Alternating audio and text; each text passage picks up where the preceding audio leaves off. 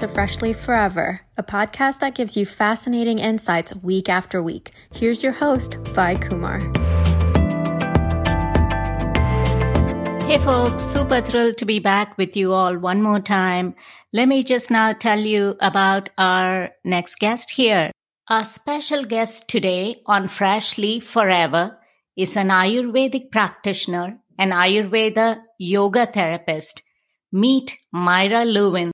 She is a professional member of the National Ayurvedic Medical Association and Yoga Alliance. She's a master yogini, and Myra has amassed more than 50,000 hours of yoga teaching experience, spanning 30 years of practice. She is also the author of 2 books, Freedom in Your Relationship with Food and Simple Ayurvedic Recipes, and is the host of 2 remarkable podcasts on holistic healing, Everyday Ayurveda and Yoga at Halepule and Spark Your Intuition. Welcome and namaste, Myra. I'm sure my audience is as thrilled as I am to have you here on the Freshly Forever podcast today. Good and lovely to be here. Thank you so much. What is Ayurveda for those that are new to this science or methodology? Ayurveda means the science of living. You know, it's a comprehensive and a complete science. It includes things like surgeries in that as well, and it really deals with all stages of life. It deals with us on all levels too, mentally, physically, and spiritually. Okay, perfect. How did your involvement with Ayurveda begin? And was there any reason behind it, or did you just chance upon it? Oh, I don't know. I wonder if there are any chances in life that it's really, I think there's an element of destiny in everything. Yeah. But, I was introduced first actually by my yoga teacher.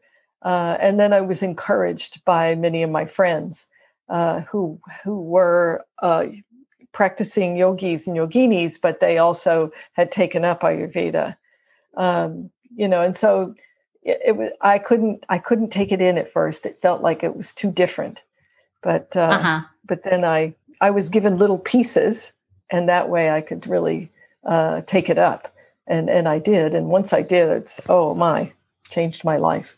Oh, I'm sure.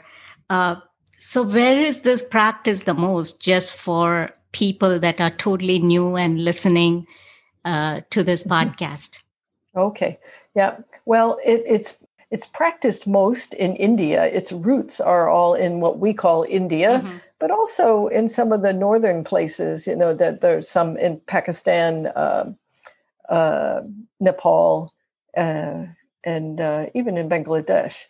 So originally then it's from those areas, but the most of it that was saved was in India, in pockets around India, and then also in Kerala, in that particular state, in the south of India. So because it was made illegal for many years, and so that's why that it's been this resurgence of it. Started quietly in the 20th century, and now it's getting more attention, which is really a wonderful thing. Excellent. And as far as your journey, did something health-wise prompt you to seek yoga and Ayurveda, and do they go together? What can Ayurveda help address?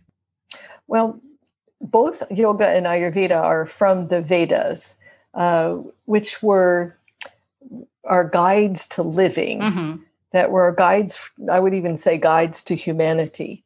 It's not something somebody thought up or cognized. It was something that was given. And these principles that were given are all part of nature. And so then from there, in Ayurveda and yoga, and also what's called Jyotish, which is Vedic astrology, those things, they all came together. And so how we choose to work with them then has been, many people over thousands of years now. And so, if you think about the two, what we know about Ayurveda, that it has the basic principle of, in nature, we're meant to feel well, yeah, both physically and mentally. Mm-hmm. And if we don't feel physically well, then our sense of connection, our sense of spiritual connection, our sense of connection to our deeper self, our innermost self, is inhibited. Yeah. And then the other way around, if I'm only focused in the physical, we can get a lot of stuff around us and have lots of things and that kind of thing, but then we still have a feeling of emptiness because we're holistic beings. And so the yoga then addresses this union of our body, mind, and spirit. Mm-hmm. And the Ayurveda then helps us to take care of the tools that we've been given, our body, our mind, and our sense of our spiritual self, or our connection to the universe. Okay, perfect. So I guess it's like a age-old science that's a conglomerate of, like you said, the healing part, then the yogic side, and the Jyotish side, which is the astrological and the study of the planetary positions and whatnot. So I know Ayurveda emphasizes a lot on a person's body type and constitution, and about all the eating practices. And I know you are such an expert in talking about food combining and your hale-pule bowls and whatnot. So if we can start with, why is even mindful eating important? I think that'll be a great starting point for the listeners. Okay. Well, when we eat unconsciously, we just put things in our mouth, then we frequently don't digest it well. Maybe it's because we're going fast. Maybe it's because we're upset while we're eating, or maybe it's because we have a poor combination of foods. And then what happens then is that we accumulate toxins as a result of that food not digesting properly. And those toxins pollute the body and cause disease. So they also pollute the mind. So that we understand how, through this digestive process, which is not just digesting the food, but we're also digesting life. And it happens, for example, if we don't chew thoroughly, or we're distracted and we're doing other things while we're eating, we rush through our eating, and we talk too much when we eat too. And these are all things that actually disturb our ability to digest the food. So when we eat consciously, in other words, we're doing one thing and we pay attention to what we're doing, then this makes a difference in our ability to digest, which makes a difference in our ability to feel well. Oh, okay. Then in that case, how important or significant is it for someone to just not, chug down food or their beverages and make mealtime an agent to heal the body, and not just, be savoring and devouring food, but also use it as a tool to heal themselves? Yeah. Well, when we eat consciously, we can digest the food, and then it really becomes part of our consciousness.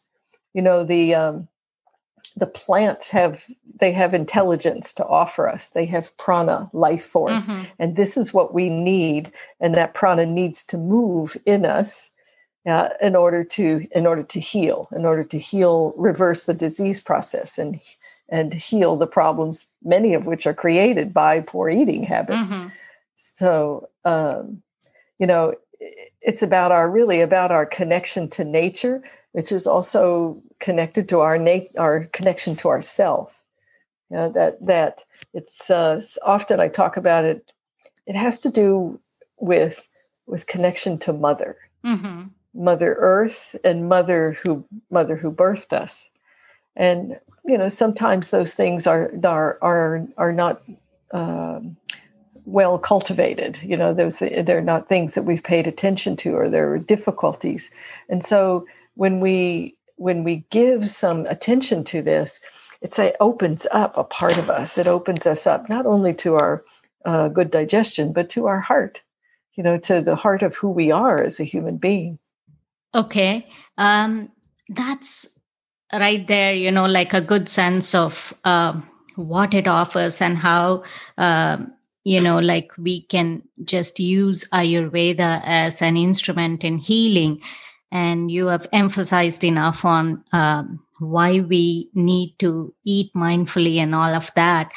How is it that Ayurveda kind of explains or puts this forward? And what then is Agni and what is Ama, just to go a little bit deeper into the science behind whatever you're emphasizing? So Agni is the energy that's available to us to transform everything that we consume through our five senses. Mm-hmm. So, and our five senses being sight, sound, taste, touch, smell, it's basically everything we expose ourselves to.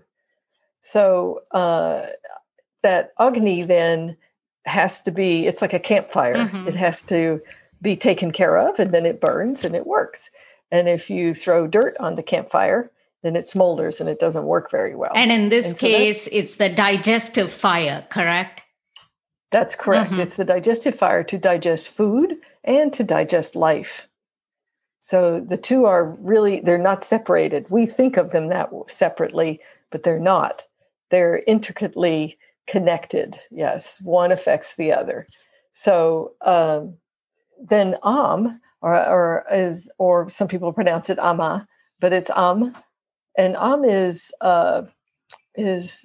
I mentioned there that when we don't digest food properly, there's a metabolic toxin that's created, and that's the Mm-hmm. And the then is, it's just undigested food, basically rotting in your intestines. Mm-hmm.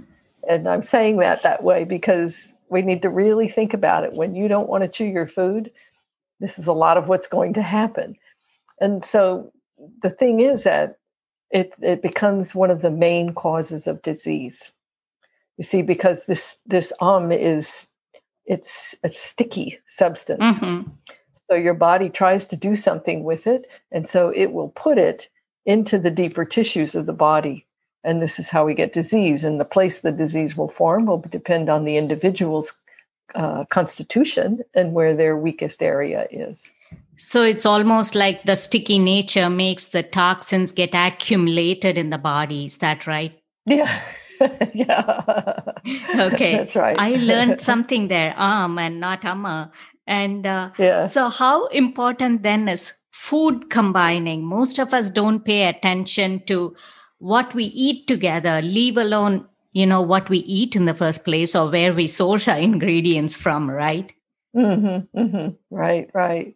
Yeah. So what we do is that we look at 20 qualities that are present in nature. And that's what we use to say, is this a good combination or not? So, for example, some foods are heating for us. Mm-hmm. Chili peppers, for example, that's an extreme example, but they're warming. Things like nuts or brown rice, are more heating, or meat. Mm-hmm. And then food that's cooling, we look at it that way too. So we'll look at some vegetables are cooling and some are warming. But when you take the hull off of the rice and it's a white rice, then I wouldn't say it's totally cooling, but it's much, much less warming. Mm-hmm. To the point where it is, I would consider it for a cool situation where you wanted cooling.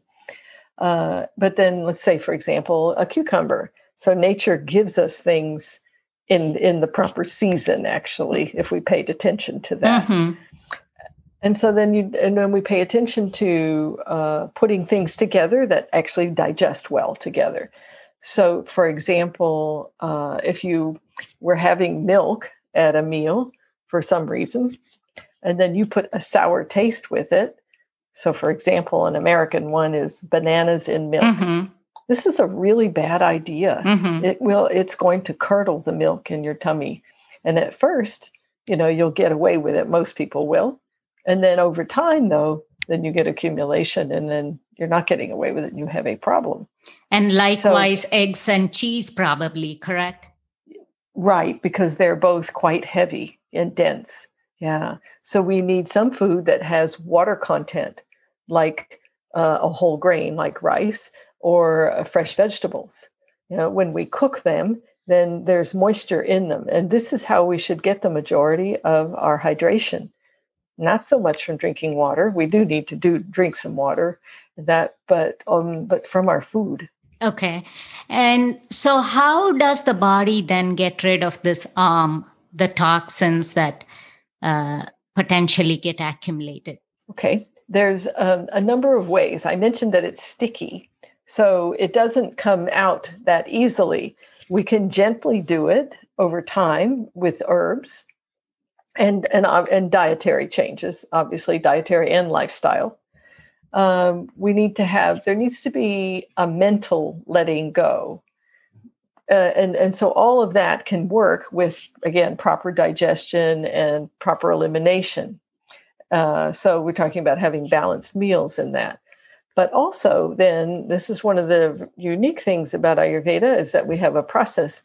It's called Panchakarma. Mm-hmm. And Pancha means 5, and Karma in this case means treatments, 5 treatments. And its purpose is part of its purpose is to remove from the body. So there are these 5 treatments. Not everybody has all 5 treatments. Mm-hmm. You have the ones that are appropriate for you. And it's done in 3 stages. There's a preparation stage, there's the actual treatments, and then there is a rejuvenation stage. Mm-hmm. Yeah. So it's quite different than a lot of cleanses that are talked about these days. So that's perhaps in conjunction with the food then, the Panchakarma is the way that the body can get rid of the That's correct. That's right. There must be changes in how you're relating to food. Yeah. Okay. And I'm sure yoga comes in as well into the picture. That's right. Because if you think about it, what makes you eat too fast? Well, something in our mind is telling us I need to be in a hurry for some reason. Mm-hmm. And, yoga is about the mind, and so, yes. And so that's where the practices of yoga, including pranayama or breathing exercises, meditation, and asana. And there are other practices as well that are very important.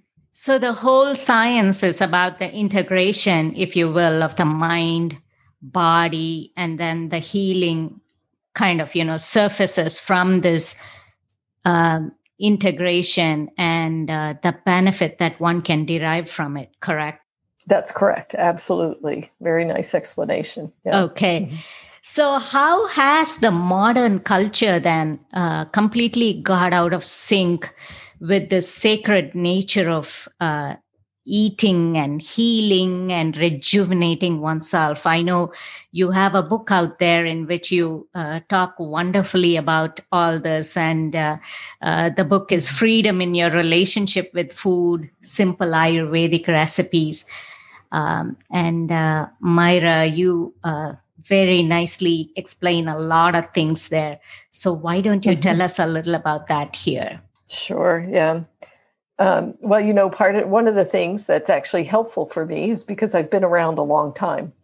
I've been on the planet a while, and I've seen a lot of change, and I was paying a lot of attention because early in my life, I had a lot of digestive problems. Mm-hmm. And then I had some exposure to chemicals where I was almost died, poisoned. Mm-hmm. And so I got involved with the organic movement and trying to make sure our food was clean. Mm-hmm. But what happened over these years, and particularly between in the second half of the 20th century, there was the commercialization of food. There was a lot of wrong motives. And what was touted was we needed to overcome nature, mm-hmm. not to be in sync with it or to be connected to it. And so that thinking is what took over food and the commercialization of food. And so, I'm very encouraged because there's a lot more people paying attention to it and recognizing that, we can't just stick anything in this body and expect it to behave well for us. That we really need to regard it as our temple. It's our gift in this life. Mm-hmm. And so we need to do well by it. And then makes life a lot more fun when you feel well. So, I'm a person who's had the experience of not feeling well a whole lot, and I'm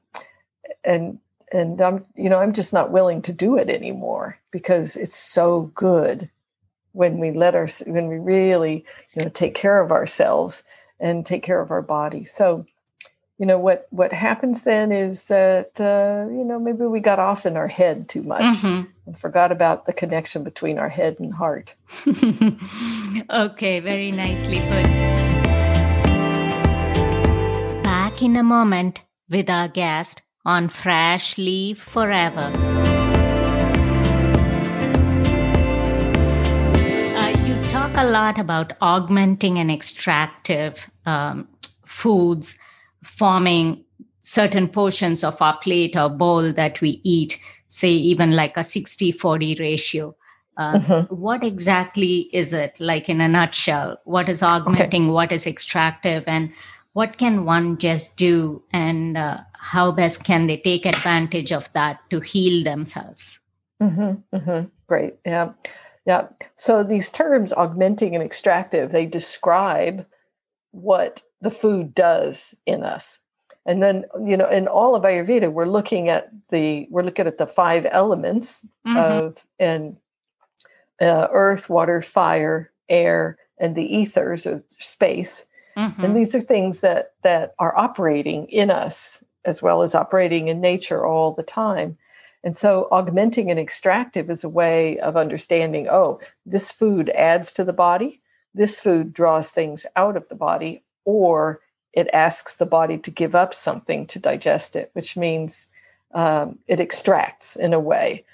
And so we need a certain amount of augmenting food for us to feel grounded, to feel safe, but also to maintain our body tissue. Mm-hmm. So 60-40 is appropriate for an adult. But for children need more augmenting food. And this is a mistake that's being made today. It's causing a lot of problems because vata dosha, or this air and space part of us, goes up when there's too much extractive food. And that would be things like dark leafy greens, like kale and collard greens and spinach, mm-hmm. or broccoli and things like that. They're all wonderful things, but too much of them is not good, and that's not enough for us. So children and to grow and for us to maintain our bodies, we need augmenting food, which is made up of whole grains and sweeter vegetables. So those augmenting and extractive is based on the 6 tastes. And those 6 tastes are made up of the 5 elements. You see, so it's all connected. Yeah. Okay. So the 6 tastes being the rasas that Ayurveda calls it, correct? That's correct. Right. And those are sweet, salty, and sour. So those are the augmenting ones. And bitter, pungent, and astringent are the extractive ones. Okay. Very nicely said. And as far as augmenting and extractive, we can also think of it as one as nourishing and the other one as cleansing. Just so people can understand that, okay, nourishing is more needed, and that's why the 60%. And then obviously, then the cleansing. I mean, we can't have too much cleansing, then, doing something too fast becomes a problem as well, correct? Exactly. And also that extractive is when it's something that's really difficult to digest. So the body has to give up something to digest it, which is meat, and legumes. Some legumes are bitter, pungent, or astringent, bitter and astringent primarily. But some of them have a little bit of sweet taste. So people always ask, well, why is that? And really it's because it takes more to digest them, and really the astringency is one of their main taste. Okay, so for someone listening, what are just if you can throw in a couple of examples in terms of what are some of the common astringent foods that one can go to, and what are some common extractive ones that somebody can use in their plate or bowl? Okay. Well, the extractive ones, the most common and nicest ones are broccoli and Brussels sprouts and kale and spinach, things like that. Mm-hmm. Cabbage, yeah, mm-hmm. yeah. And then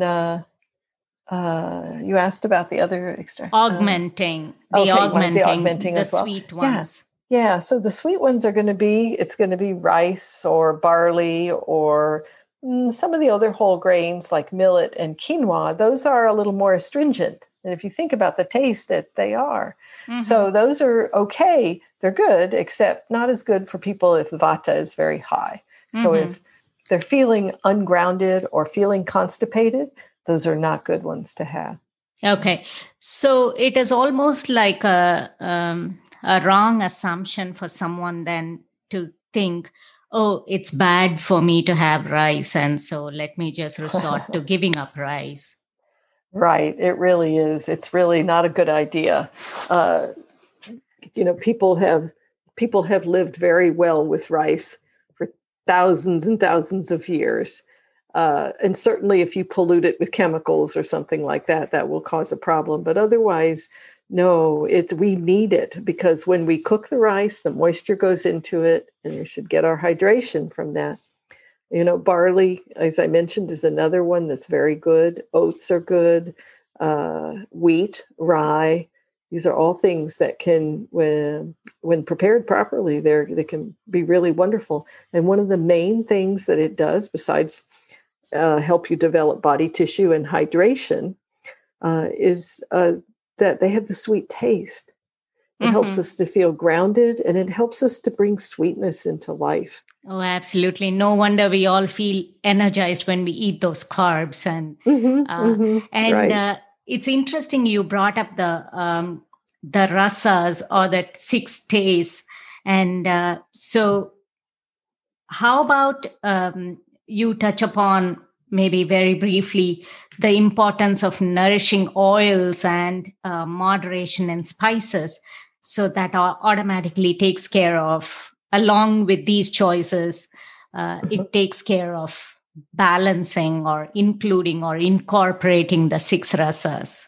Mm-hmm. Okay, right. Well, spicing originally, and in Ayurveda, spicing is for 3 purposes. Mm-hmm. The first one being to support Agni, to support mm-hmm. your digestion. The second reason is to bring balance of the 6 tastes. Mm-hmm. Sometimes you add a spice because it's not present otherwise. And the third reason is for taste. Now, if you do the first 2, you will take care of the third one. Mm-hmm. So you don't have to think about it. Because what happens is if I'm out of balance, then my imbalance will go into my cooking and cause more imbalance. Okay. And so what are some common spices in your kitchen? Oh, in my kitchen, I have cumin and coriander and fennel, fenugreek, asafoetida or hing.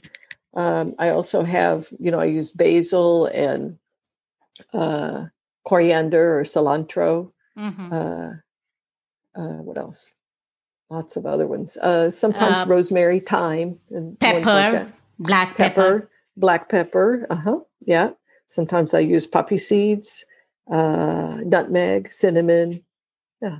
But and probably cardamom also, right? Cardamom, yeah. Mm-hmm, okay. I can get but it. But not chili powder. Not chili powder, not garlic, and not onions. Mm-hmm. And okay. Yeah. And I just wanted to emphasize on that. Yeah, I know you said reason. Yeah. So yeah, you're right on. We use them medicinally, and A tiny pinch, well, a little black pepper is a really nice thing. Occasionally could be a little pinch of chili, but really tiny. So one of the things to think about is that the way we feel satisfied after a meal is when all 6 tastes are present and no one taste stands out. You see, and that's what really makes a big difference. Okay. Yeah. So you can't add too much tamarind and make it very tangy either. You just balance it and exactly. Okay. Tamarind is another one. I like tamarind very much, but it should be an appropriate amount. Yeah. Okay. And so you said onion and garlic. So just very quickly, if we can touch upon the sattvic aspect of the diet and why no onion and garlic. Okay. Well, sattva is are things that bring balance and harmony, and so and then rajas is things that bring stimulation and disturbance, and tamas are things that make us dull, basically in terms of food. And so the garlic and onions, they're stimulating. They're also an irritant in the digestive tract. And that also causes disturbance in the mind. But the garlic in particular causes overactivity in the mind. The chilies also. Yeah. So it's extreme pungency or heat. And that heat will heat you up and heat your eyes up, dry them out. But more so, it makes your mind overactive. And so those are the reasons. But it also causes disturbance in your digestion. And over time, that irritation accumulates. And I know in your book you talk about pain being necessary to kind of sort of have this realization to want to get better or feel better or have this awareness, if you will, as to, okay, where does our food come from and what is the connection we need towards nature, and what is gourmet is perhaps not really gourmet. Right. Gosh, I'm not even sure what that means anymore, but but that idea that we have to get into enough pain, this is part of the human experience that we understand from our experience. And that's one thing about Ayurveda and yoga, is that it's based in our direct experience. It's not based in what happens in a laboratory, because you cannot recreate the human experience. But if you think about your life, we really don't make change that often. Occasionally we will, but not very often, until we get in enough pain and discomfort that we've said, okay, enough. I'm going to change this. So, we say with human beings, it takes what it takes. And sometimes, we're too focused, I think, in life these days on outcomes or on the results of things. And we really need to be in the process of life. Yeah. And when we talked about food combining, and you said we don't realize what bananas and milk do to us, or like eggs and cheese together do to us. I think, one may feel fine right now, but I always think it's kind of like almost a threshold, if you will, as to, how long it takes for the body to, sort of get to that stage of breakdown. And you talked about nourishing oils and spices, making up the 6 tastes, or kind of like ensuring that everything is balanced and the correct Agni is, sort of sparked for the digestive process to go well. What about ghee? A lot of people tend to shy away from ghee. And for those who don't know what that is, again, if you can give your expert tips about that. Surely. Yes. So, ghee, we call it liquid sunshine. So ghee is made from butter, unsalted butter, organic butter, preferably, but it's cooked to remove the milk solids, the congestive quality of it. but we cook it in a way that it maintains the energy of the cow that the cow gives to it.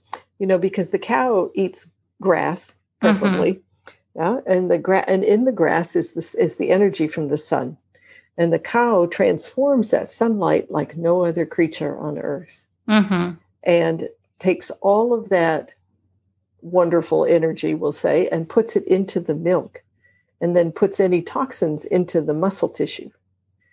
And so it's a way of bringing lubrication into the body, but also having that connection with nature through the cow. And so it's the cow's, it's a gift to us, and we need to really respect that. So we use it not only for cooking, but we use it medicinally, internally, externally. It's used in many, many different ways.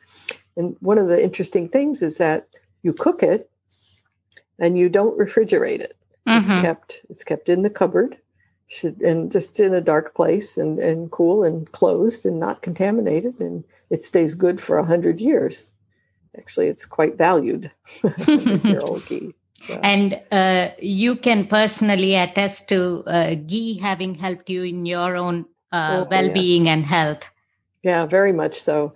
It was the thing that really turned the tide for me to go into Ayurveda, because I wasn't trying the ghee, and my friends convinced me, you need to try this, because I was complaining because my joints were so stiff, and I had gone through and lived through the no oil phase of in the United States. And so I was pretty dried up. And so I started using ghee, and it was, oh my goodness, it was just like a blossoming that happened. My body could move again in that. So yeah, it was a big thing. I think it's a good thing for listeners to hear this from someone so experienced, of course, one personally with your healing journey, and two, having lived in the Western world and having visited and learned and, studied in India about this science and personally experiencing it all. And that's a great thing. As a takeaway, what would you suggest listeners do as part of initial steps, if you will, in embracing a healthier way of living? And I know people are so focused on weight. So how is it that one can maintain a healthy weight? Of course, I'm not referencing to weight loss here, but in general can one embrace this healthier lifestyle, maintain a healthy weight? And how is it that one can get started with Ayurveda and get in touch with you and all of the good stuff? Okay. One of the very best ways to get started is to just take a few simple things and start observing yourself. So, for example, chewing is, you have to chew in order to digest food. And it's amazing. I have had people tell me, I started chewing my food and I'm sleeping better. It's extremely important, and we've forgotten about it. So you could also then just start to ask yourself why you do certain things. And I always say to people, don't just do something because somebody said, oh, it's healthy for you. Make sure you understand why you're doing it, and look for cause and effect. Yeah, that there will be something that comes from this. So, and then our website, we have lots of information at Halepule, HALEPULE.com.